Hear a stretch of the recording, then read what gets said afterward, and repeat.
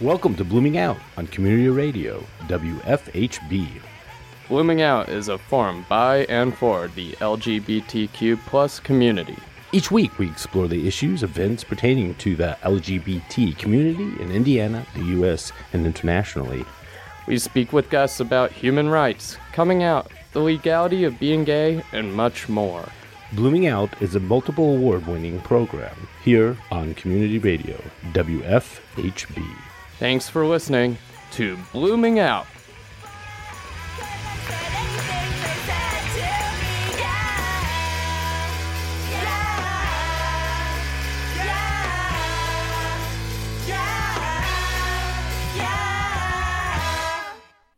Good evening, everyone, and welcome to Blooming Out. I'm Frankie Preslav.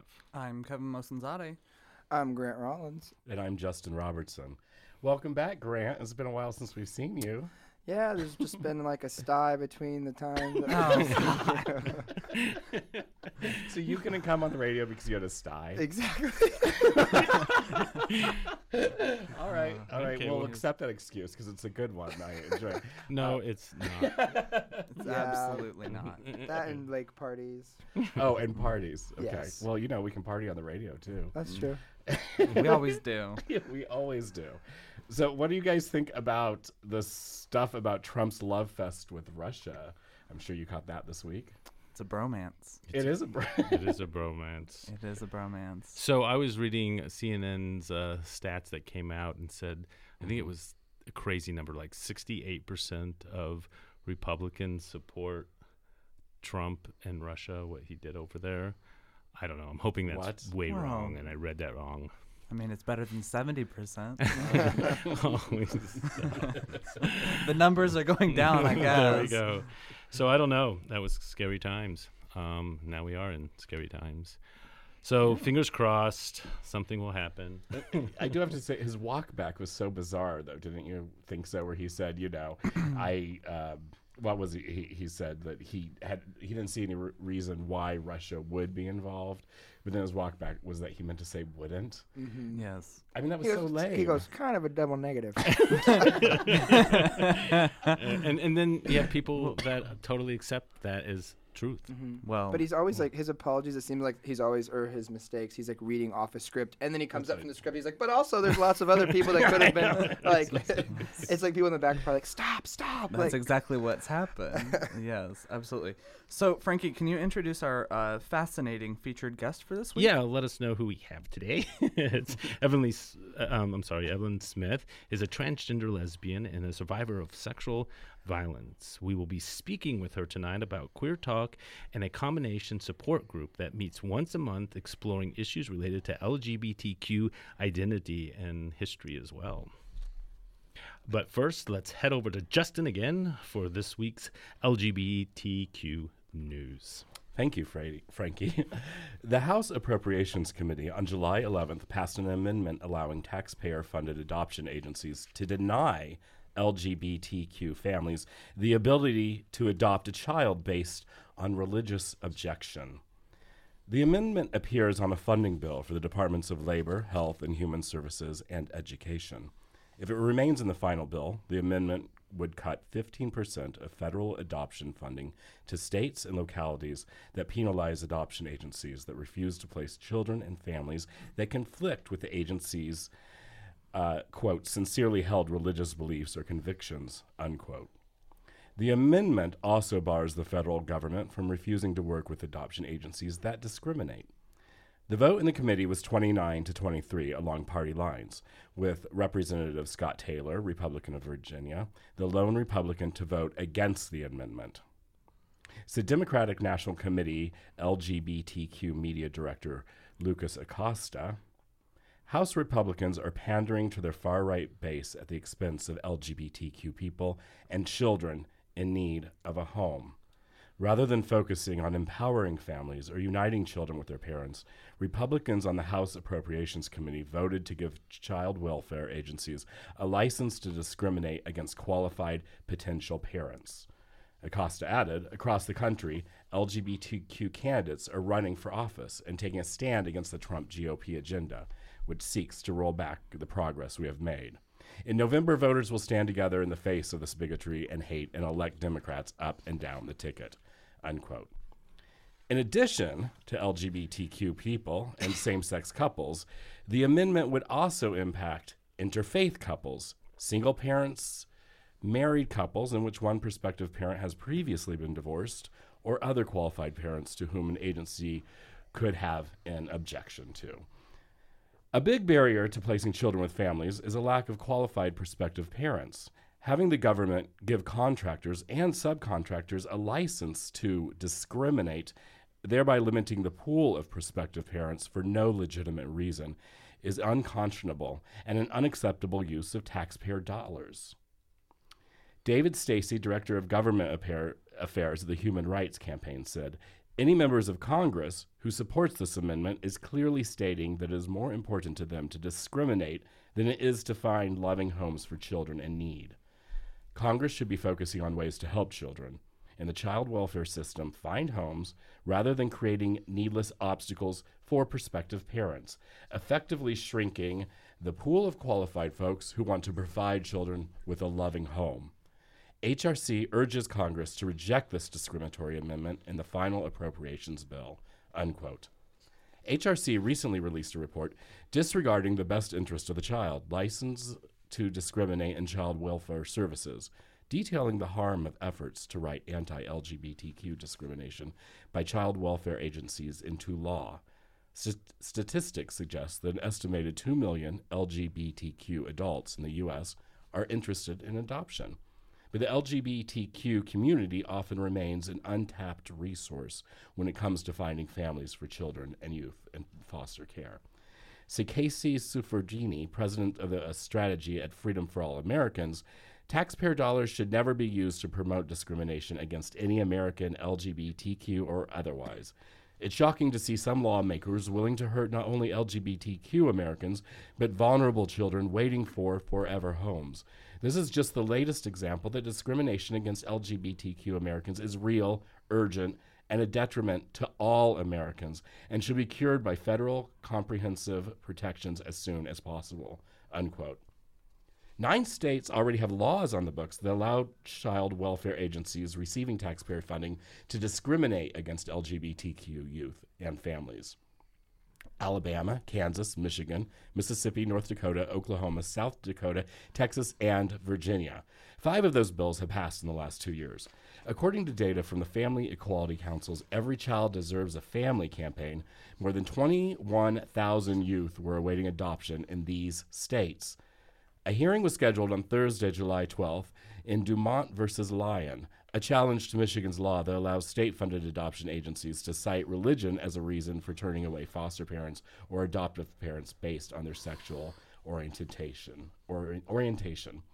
Research consistently shows that LGBTQ youth are overrepresented in the foster care system, as many have been rejected by their families of origin because of their LGBTQ status, and are especially vulnerable to discrimination and mistreatment while in foster care. This type of amendment will only exacerbate the challenges faced by LGBT young people.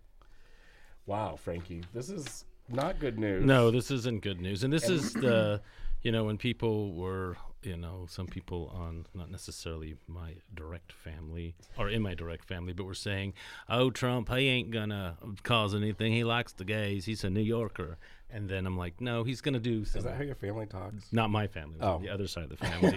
It's not my family. That's how your family talks. It's fine. It's always good when you're like, But, yeah, so, this is what they were pretty much in my face about, because I'm like, some ugliness is going to happen. And they were like, no, not with Trump. Not on this, because he doesn't care about the gays. And that's not his agenda. Mm-hmm. And, this is exactly what one of the things that I was personally worried about is that what was going to happen with the adoption issue. And, and it's interesting because it's not just affecting the GBLTQ community. It's going to affect whoever they want to affect. Right. So this is everybody's problem. This isn't just going to be our problem. It's going to be a national problem when a divorced woman would like to adopt, or a single woman or a single man or a divorced man, right, or interfaiths, or maybe a biracial couple or whatever it might be, because it doesn't meet the views of their religious perspective. And, fingers crossed that that somebody wakes up and is not going to allow it to continue on. But I don't know. Yeah, I'm concerned about how open to interpretation it is too, as you said. I mean, Well, how many people it's like with the Supreme Court and the cake issue. I'm sorry, I'm blanking out on that one. Where basically it wasn't as extreme as we all thought, but people feel that they have a license to discriminate. Right. And it's just more of the same, is that we're going to be, setting up a culture where it's okay. And plus the kids are the ones that are going to be affected. Right now, no one wants to adopt these kids. They're not babies. They're, they're sibling groups. They're special needs children. Historically, the GBLT community have been the folks that have adopted these kids. Right. And you're going to take an entire pool out, and it's going to end up costing who? It's going to be costing the taxpayers more, and it's, going to fall back to these, corporate prisons, because what happens to these kids? So, there's a big picture to this. When you kind of think about where it's going and who's encouraging it. It has nothing to do with God. It has nothing to do with religion. It's about greed and people being selfish. Amen. Thank you. So I don't know. It's I went through this when, back in '89 when I started adopting, as a single man. And, it was a long fight, and we made a lot of progress. And then for it to, come to this point where we're, this was states, the feds were kind of staying out of it. But for the feds to jump in at this point and kind of put their thumbprint on this one is just infuriating. And I just, hope people get this part, because it's not going to just affect the LGBT community. It's going to affect a lot of other people. And people are going to be, saying, well, when they want to go out and adopt, it's just going to make things more and more difficult. And what are we going to do? I don't know. There's not a good solution as far as on how that will run. Here is some good godly news. Episcopalians will allow same-sex weddings in all churches without exception. A resolution passed during the Episcopal General Convention on Friday, making it possible for same-sex couples to marry in their desired place of worship. The triennial covenanting took place in Austin, Texas, where support for the change in the church was overwhelming. Before its passage, the local authorities had jurisdiction over whether or not to perform a same-sex marriage. Now, if the bishop objects to performing the marriage ceremony, they can tap another person to take over. The Tennessean explained, under resolution passed Friday, clergy still can decline to bless or solemnize any marriage, but if the couple lived in a diocese where the bishop theologically objects to the same-sex marriages, that bishop will tap, if necessary, another willing one to provide pastoral support to all involved. The group All Sacraments for All People have been pushing for this expanded resolution since 2015. The group says that 93 bishops authorized trial using liturgies for marriages, granting sacramental inclusion to all. 8 bishops did not. These are the stories from one of the dioceses left behind, the Diocese of Tennessee, end quote. The resolution was initially broached during the 2015 General Convention. It was decided at the time that the decision on whether or not to perform the marriage was based on the eyes of each bishop directly. So that's some good news, I guess. If we needed it, yeah, all right. After that, so I guess for those that are religious, you got to, and I guess they're leaving it open for people that don't necessarily agree that they can tap another bishop. And kind of move on from there. So it's kind of interesting on that one. So good for them. Yeah. And let's get married. Okay, let's get married. Who wants to marry me? Oh, I'm married. Okay. I'm looking for number 2. Sorry, Kelly. I'm really not. I promise. So a young trans man's parents refused to claim his body, so his friends are paying for a funeral. Friends of a gay transgender man who died earlier this month are raising funds for his funeral since his parents are refusing to pick up his body. Dane Gray died on July 2nd by suicide. He was 22 years old and a student at the City College of San Francisco. Several days later, the San Francisco coroner contacted his parents. On July 16th, 10 days after his parents were contacted, they had still not responded to the coroner, according to a GoFundMe page set up by a lab aide at the college named Lady Katerina. Now, Gray's friends are raising money for his funeral clothes, a casket, the service, and a plot, which they estimate will be around $16,000. Quote, "We need help in providing final dignity rights for Dane," the GoFundMe page says. "As you know, funeral expenses are expensive, especially when someone had nothing. Please help share the love and give Dane his dignity," unquote. The college has promoted their fundraiser, saying that Gray was, quote, active with the City College of San Francisco Queer Resource Center, unquote. The page has raised $13,600 so far. The goal is set at $17,000 to cover GoFundMe's transaction fees.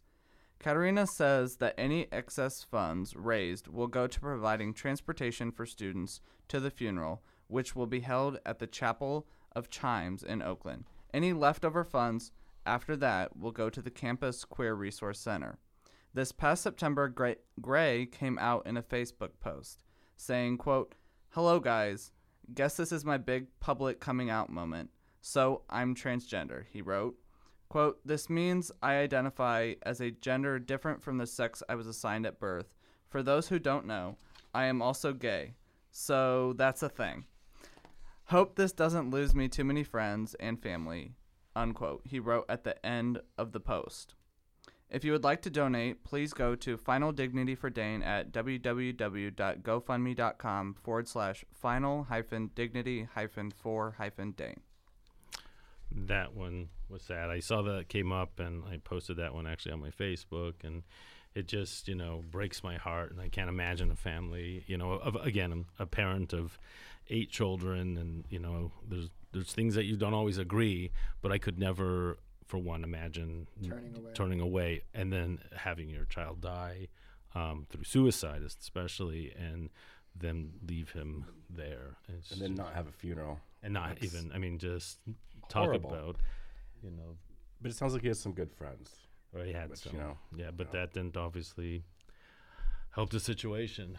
It was far, far deeper than that. So I hope people will give to that, or at least educate themselves. And this is kind of piggyback on our show tonight, but so I wanted to put this out there. So don't touch your dial while we take a few minutes to enjoy some music from our featured artist of this week, the Octopus Project. We'll be back with our guest, Evelyn Smith.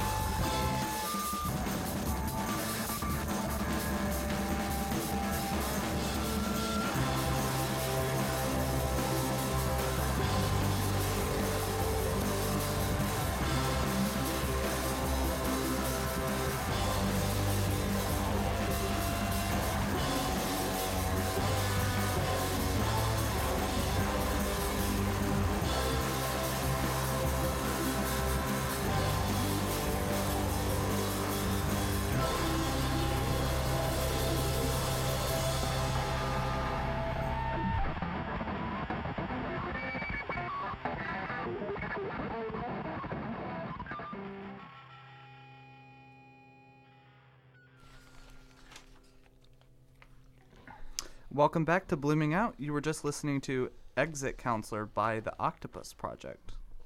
Our guest tonight is Evelyn Smith, who serves as Community Outreach Coordinator for Middle Way House in Bloomington, Indiana. She is a self-described fat trans lesbian and a survivor of sexual violence, and is also a longtime campus and community activist. Her experience includes organizing around queer and trans issues, reproductive rights, anti-sexual violence projects, and feminist causes. Evelyn's work emphasizes intersectional oppression and seeks to address the risk factors that disproportionately affect society's most marginalized members, particularly women, queer, and trans people, people with disabilities, and people of color. Her recent projects have centered around the experiences and needs of populations experiencing housing insecurity and homelessness. Evelyn has bachelor's degrees in gender studies, with a focus on feminist history and trans feminist theory and biology. Outside of her paid work, she mostly does the exact same kind of work for free or hangs out with her 12 housemates at her co-op.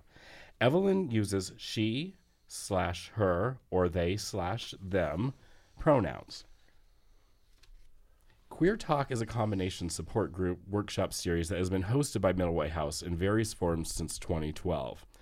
Their once-a-month sessions explore issues related to LGBTQ plus identity, history, and health through activities, discussion, and opportunities to share personal experiences and feelings. Queer Talk is facilitated by a combination of Middle Way House staff and community volunteers, all of whom are LGBTQ plus. Their goal is to decrease sexual violence and domestic violence in our community by increasing community connection and knowledge of best practices around consent, accountability, and violence prevention. Welcome, Evelyn. We are so happy to have you with us tonight.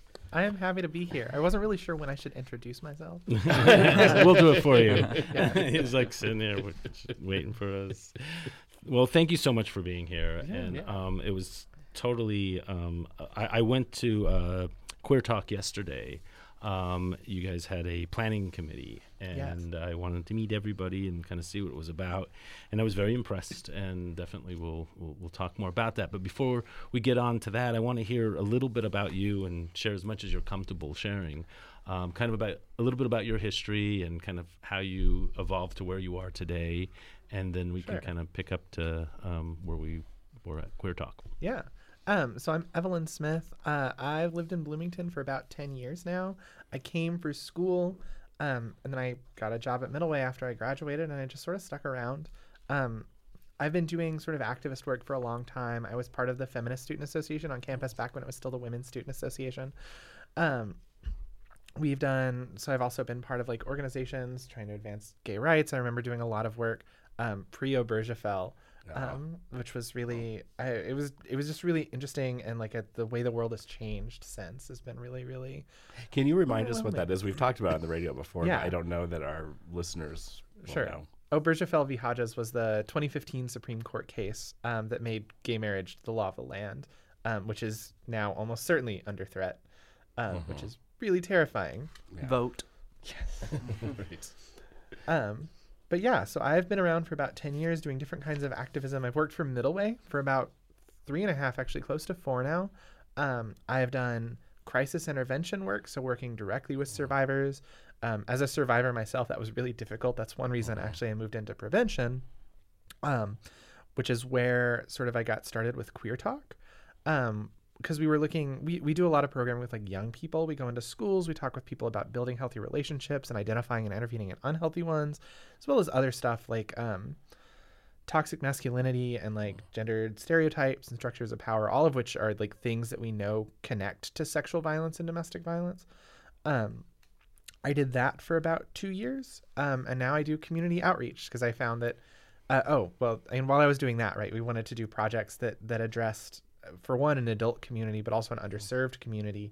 And we had a lot of gay people working in crisis intervention and prevention at the time. So we're like, Queer Talk sounds fun. We sort of revived a project that we'd done back in 2012, and we've been going for 3 years strong now. I since have moved into like community outreach. So I work a lot with other professionals. I talk with them about how to integrate sexual violence prevention strategies into the work that they're already doing. I also get to go to really cool conferences. I'm going to California at the end of next month for the great. National Sexual Assault Conference, which is really, really wonderful. And where is that being held? That is in Anaheim, California. Oh, great. I've never been. I feel like I should go. It feels kind of a little bit like a gay pilgrimage. Yeah, it is a gay And you're right by like Disneyland or World. Disneyland. Yeah. Yeah, which I'm also interested in because like Disney bought up a lot of Anaheim and like tried to stack the city council and stuff. That's really Right. fascinating to me.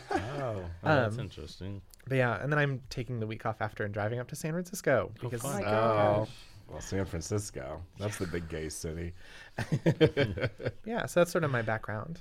So where are we today as far as kind of the project that you're working on right now? Yeah.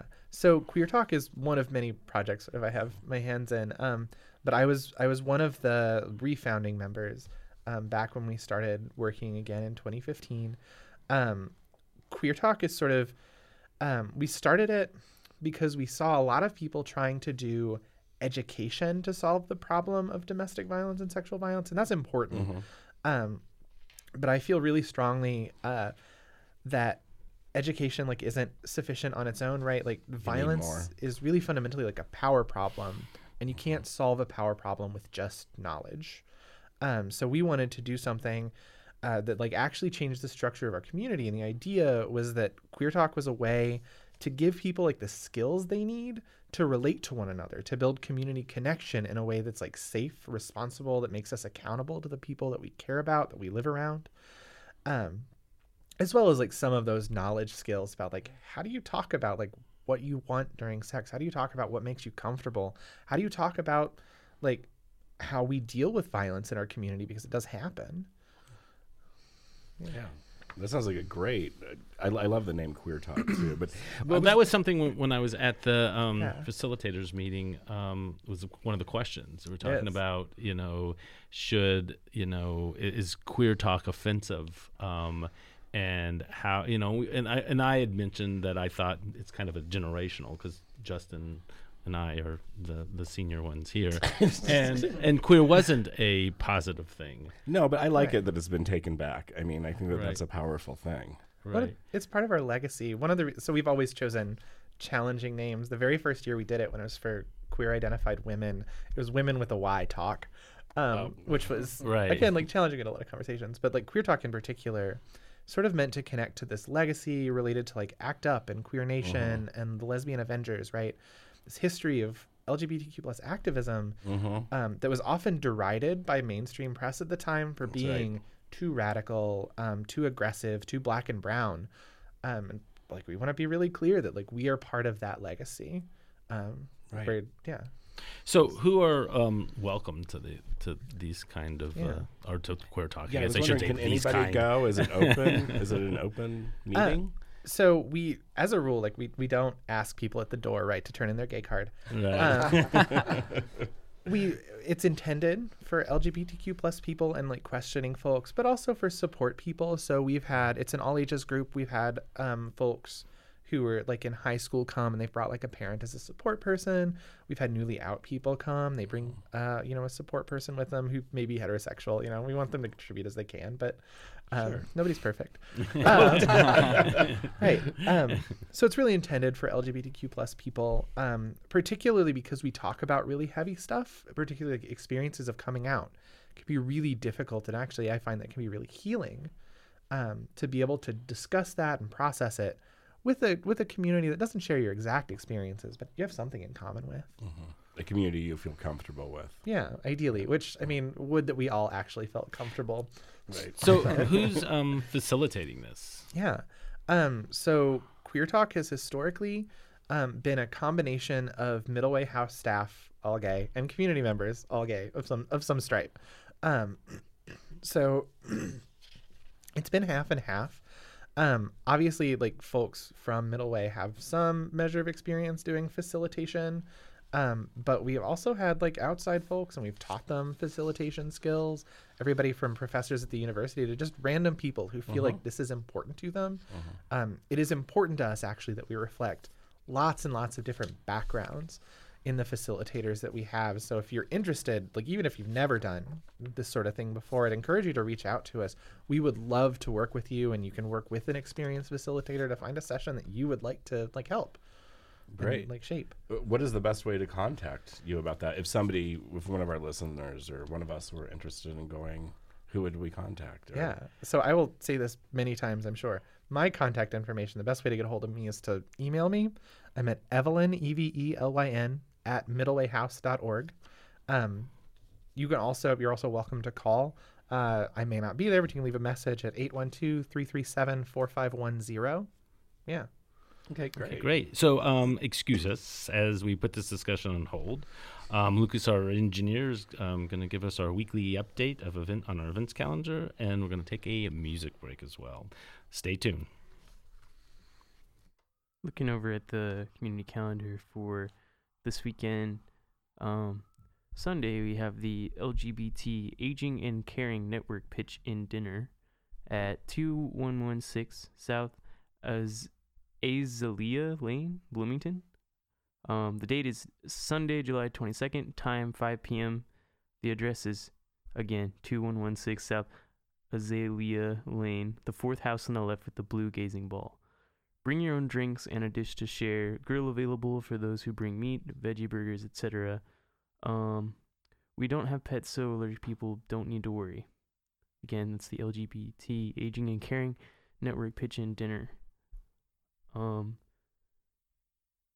Looking down the calendar here, looks like they will have another LGBT Aging and Caring Network breakfast at the Cloverleaf Family Restaurant on August 1st at 10 a.m.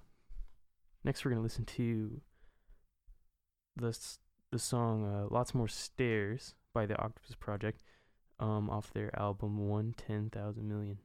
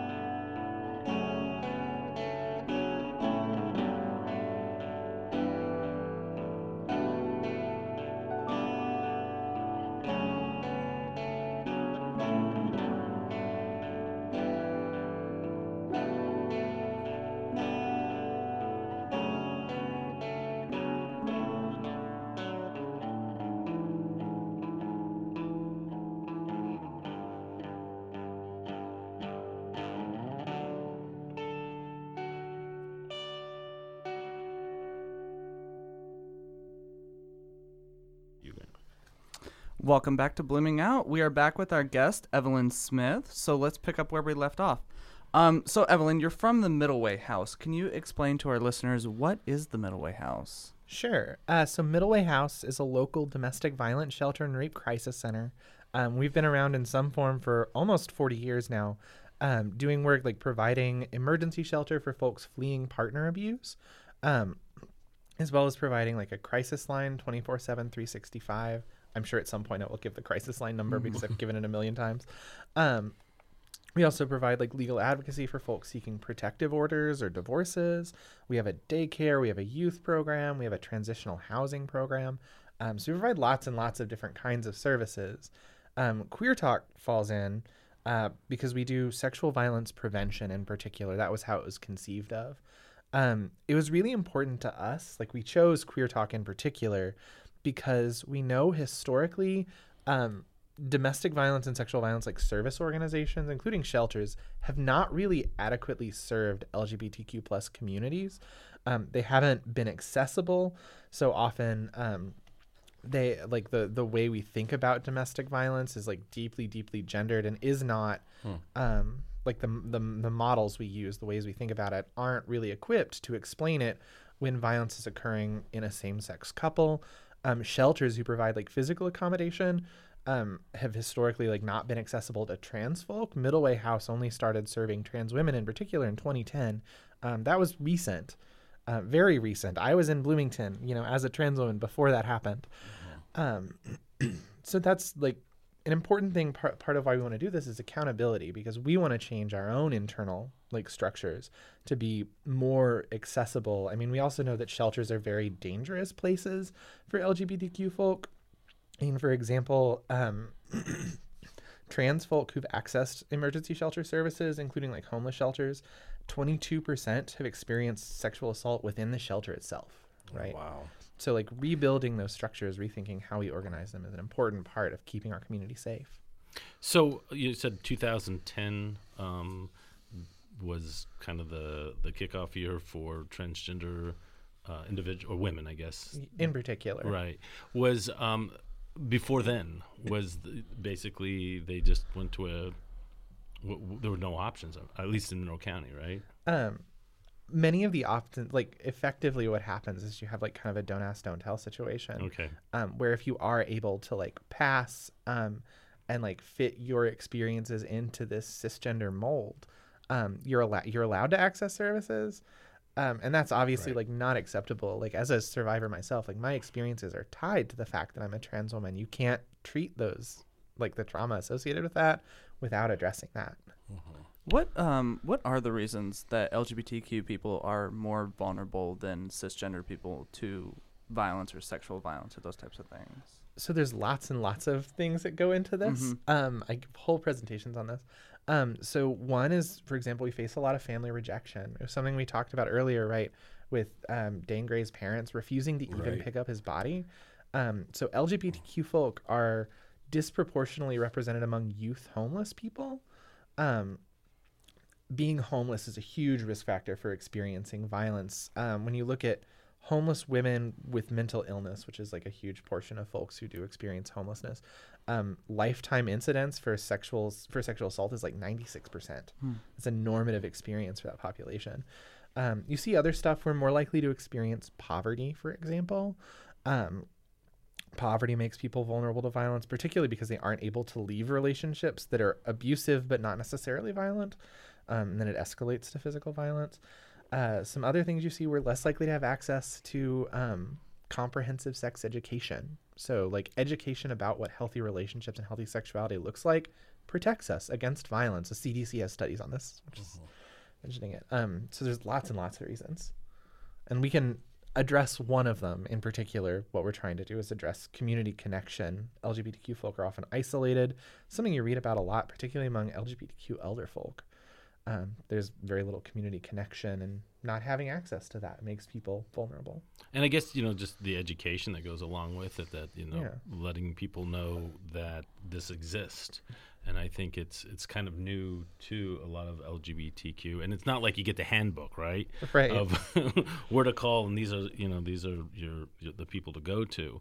And being able to talk open about it, I think we all can think of somebody that has suffered, has dealt with abuse in one way or another. And I remember back in the day of couples of gay couples, where do you go? Where do you turn to? So Right. we're talking about kind of the female side, but with gay men, as far as the abuse, what kind of services are provided for them? So Middle Way, in fact, as a shelter, serves people of all genders. Okay, We will house men. Oh, We've is done it that in the right? past. Okay. Mm-hmm. so you do house I thought it men was as- just for women. We do. In okay. fact, we house everybody who is over 18 or legally emancipated. If you're not over 18 or legally emancipated, it's kidnapping. We can't serve you, but we Right. can connect you to folks who can. Okay. But yeah, so we serve people of all genders. That's also a relatively recent change. Do you have percentages at this point, or it's so new? I mean, we've been doing it for several years. Okay. I would still say probably 95% of our clientele seeking like shelter services are women, but I would say that we have seen like an increase in men seeking services that aren't shelter related, so things like legal advocacy. That's something that we've seen like an uptick in men seeking services for, and which is really important. Men have a whole lot of, so particularly when men experience violence, there's a huge stigma to reaching out and getting help, and like we want to make sure that we're not contributing to that, that we're not contributing to Nice. this narrative that like only men can be abusers. It's not true. Right. Well, that's awesome. I mean, that's I didn't know. Yeah. And Yeah, I didn't know that either. Yeah, to have this part of our community. Is this something that you see in shelters around the country, that they do offer services to? I mean, this is like you hit all the colors in the rainbow on this one. Right. And is this something that's unique, or is this a trend that's happening around the country as well? So it depends on the kind of program.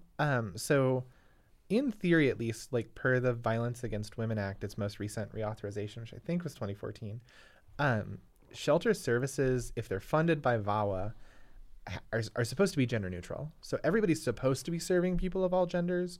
In practice, right, it's a competency issue, not necessarily like a theoretical policy issue. And that's something we deal with as well, right? Like, for me, it's something that I think about, like, would I necessarily like feel safe recommending an LGBTQ person go to my agency? And like, certainly if I'm there to help them navigate the process, I feel very comfortable with it. But I think, as with many agencies, right, depends on how you approach it. And some people, in particular, still like there is stigma against men seeking services. So folks who quote unquote sound like men, which sometimes includes trans women, I say as a trans woman,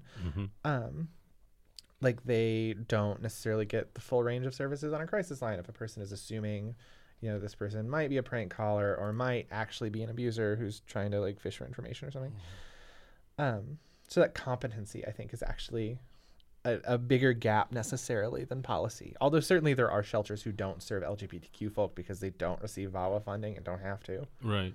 So when someone goes into shelter, and let's kind of focus on the LGBTQ population, Yeah. what kind of services can one expect, and what's kind of going in, and kind of I guess the exiting, or how that works. And I know it's probably uniquely individualized, but just in general terms. And so it definitely does depend on the shelter. I can speak for like sort of what the experiences Right. are at Middle Way. Well, that's what I'm looking for. Yeah. So we have a shelter, which is like a separate physical space. Folks who come in with kids have their own room. Otherwise, folks tend to share rooms.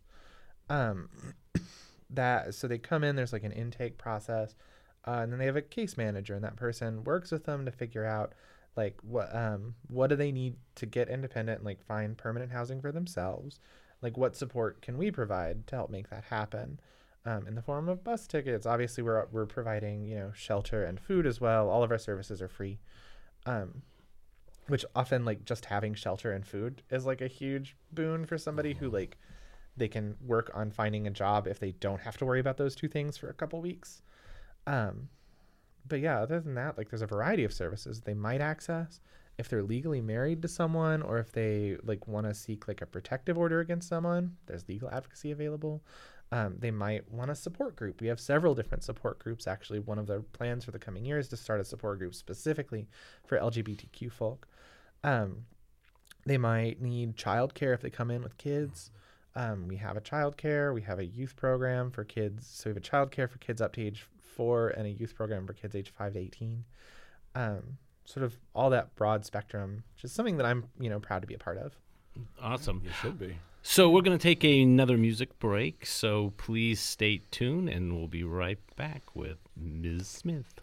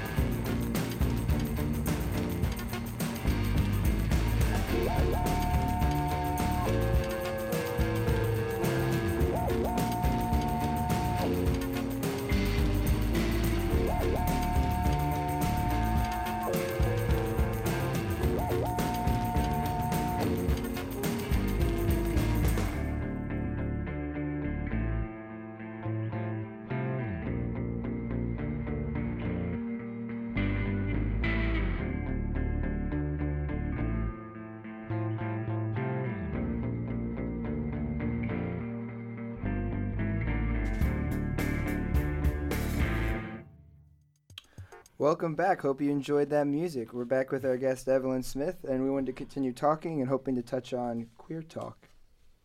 Cool. So we talked a little during break about some of the sessions, and we were talking about maybe we'll spend some time talking about maybe one of your favorite sessions, or maybe not your favorite session, but a session that stands out, and kind of how it works and what people might expect. So queer talk, when I talk about it, it's hard to describe exactly what it is. Yeah, right. I often say it's like a combination support group / workshop series. Right. Because the idea is we want to integrate people's like experiences and lives into every session we do, but also be like talking about building skills and knowledge we need to have that community that keeps us safe. One of my favorite sessions that we do pretty much every time we do queer talk, actually, and usually is the first session, is one about like what queer identity is, sort of unpacking that word because a lot of people are uncomfortable with it, but also talking about like LGBTQ plus history, like where we're coming from and how we got here. And I really like that because we do, in particular, an activity that I'm sure we'll repeat again. So if you find this interesting, you should come. A timeline where we're looking at like different major events that run all the way from like pre-Columbian American history. So you're way back. All the way up to like the last year of like events that range from like the first person who was ever executed for sodomy in the Americas, to Frank Kameny and the founding of the Mattachine Society, to the HIV epidemic, to the incarceration of C.C. McDonald, to Obergefell, and like, right. Wow. So we're talking about sort of this huge spectrum, but we're also asking people to put their own lives Right. on this. Right. So like, when did you come out? When was the Right. first time someone yelled a slur at you? When was the first time you felt comfortable in your body? So that we're like able to connect these histories to our own personal histories and see that we're part of it. That we're And part I of love this. the fact that you go back so far, because a lot of times, and I'm guilty of that too, you just go to Stonewall. Yeah. And right. that's where it's like, yeah, that's where we all decided to be gay, but, or at least got our voice. And there's obviously, it's been going on for a long time. Yeah. So I'm intrigued with this, and I'm looking forward to actually going to that session to hear that. So tell me about like facilitators that are, I'm expecting that you are one of the head facilitators throughout this. So I am one of the facilitators. We've had a pretty anarchic community of people. People kind of come in and out as they're comfortable. But like you said, we have like some facilitators who are from Middle Way House. And they tend to be pretty dedicated, and they're generally available for like helping folks figure out sessions. But we also have community facilitators. And these are folks that range from, like I said, like university professors to like local people who just want to get involved and have never run a meeting in their life. So for those folks, like we want to welcome everyone, right? Particularly like folks who want to like learn these skills and then take them back to their own communities. So we love having young people. We love having elder folks who maybe have never had a chance to run this kind of Quit poking session me. like this. Frankie. If folks are interested, we're still looking for facilitators for this coming year. You're always welcome to contact me. I said before, Evelyn, Evelyn, at middlewayhouse.org. That's awesome. So, and that was the one thing when I went, it took me a little bit to kind of understand what Queer Talk was about. Yeah. Because, being at Middle Way House, I was thinking it was just going to be all focused on domestic violence. Yeah. And so, it was very intriguing to hear that there was so many layers and in each session, there are so many layers. So, when people go, it's not going to be, I think, stuck on one particular subject. There's a lot going on. There's a lot of movement. There's a lot of conversation. There's breakout sessions that'll be going on within those sessions. And it's just, it sounds very exciting. So the folks that you're attracting, so what does that look like as far as the people that are showing up, and who do you want to kind of bring in that you haven't seen as much? So we intentionally like want to bring in folks with like very like different experiences. My favorite is in particular like when we can facilitate folks with like intergenerational dialogue. It feels like that's something that we don't have. I certainly grew up without like LGBTQ elders in my life to like learn from and also to like teach, right? Right. We do that every week on this show. Thank you, Justin, for being here. Oh, you too, Frankie. But I mean, that's actually like a really important goal that I have in the work that I do, but also just making sure that we are making the space accessible to folks. So we've worked with like very young people, like folks under 18. We want to make sure that they feel safe in a space. We want to make folks. So one feedback we often get is that people are really happy that like we have a space to gather and like talk and socialize that isn't a bar. So like folks recovering from addictions. We try and like make a space that's safe for people of color. So like we try to be very intentional in both like the topics we choose, the way we facilitate, to make sure that like we're bringing in, communities of color and making the space like safe for them, that feels safe so that they can share. Making sure that, for example, like our materials and activities are accessible to people with disabilities, who may struggle to move or may, like, for example, like find that reading isn't the best way for them to communicate or receive information. So we really kind of want everyone. One thing in particular that I'd like to see this year is better representation like across that spectrum of age, because I think there's a lot of wisdom there that gets lost.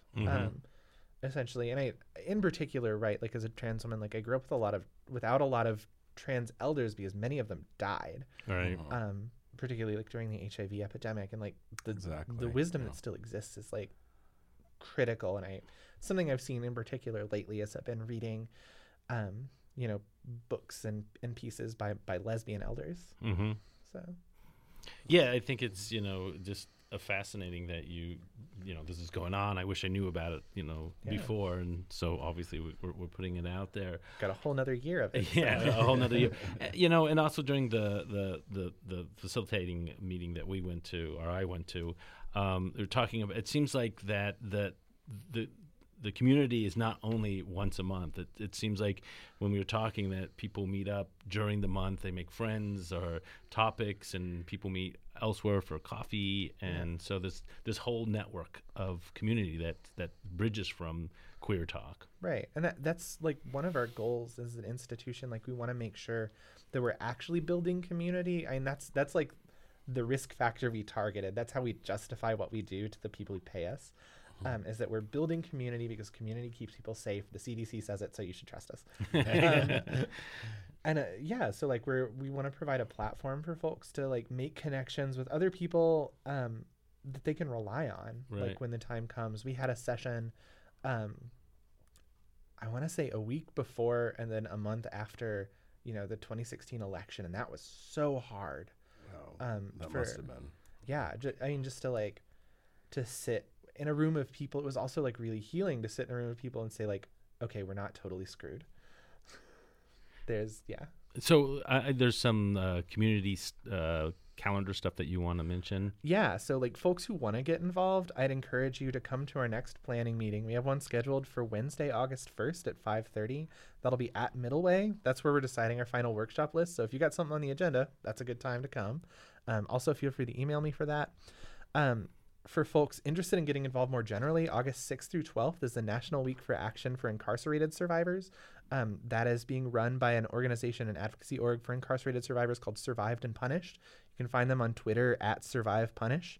And if you know how to knit, crochet, or do any sort of fabric art, I'd also recommend you to reach out to me to join our Wrapped in Love campaign, which is a fundraiser program we do in October, Domestic Violence Awareness Month.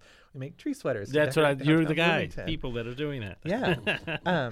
So if you're interested in any of those, feel free to email me. Again, email is Evelyn at middlewayhouse.org, EVELYN, or feel free to call. Yeah. That's great. Well, we're out of time, and before we go, let's take a few moments, and thank our amazing guests. And we really appreciate Evelyn. Yes, thanks for coming being in. here. Happy to be here. Learned a lot, and looking forward to hearing and seeing a lot more of Queer Talk. Yeah. Additional thank you to all our listeners and volunteers who make this possible. I'm Kevin Mosenzade. I'm Grant Rollins. Blooming Out is produced by Frankie Presloff. Our executive producer is WFHB News Director Wes Martin. Lucas Fisher is our engineer. Our trusted intern is Jasper Toney. For Blooming Out and WFHB, I'm Justin Robertson. And I'm Frankie Presloff. And remember, if everything was straight, roller coasters would be one long, boring ride. Good night from our Blooming Out family. Stay queer.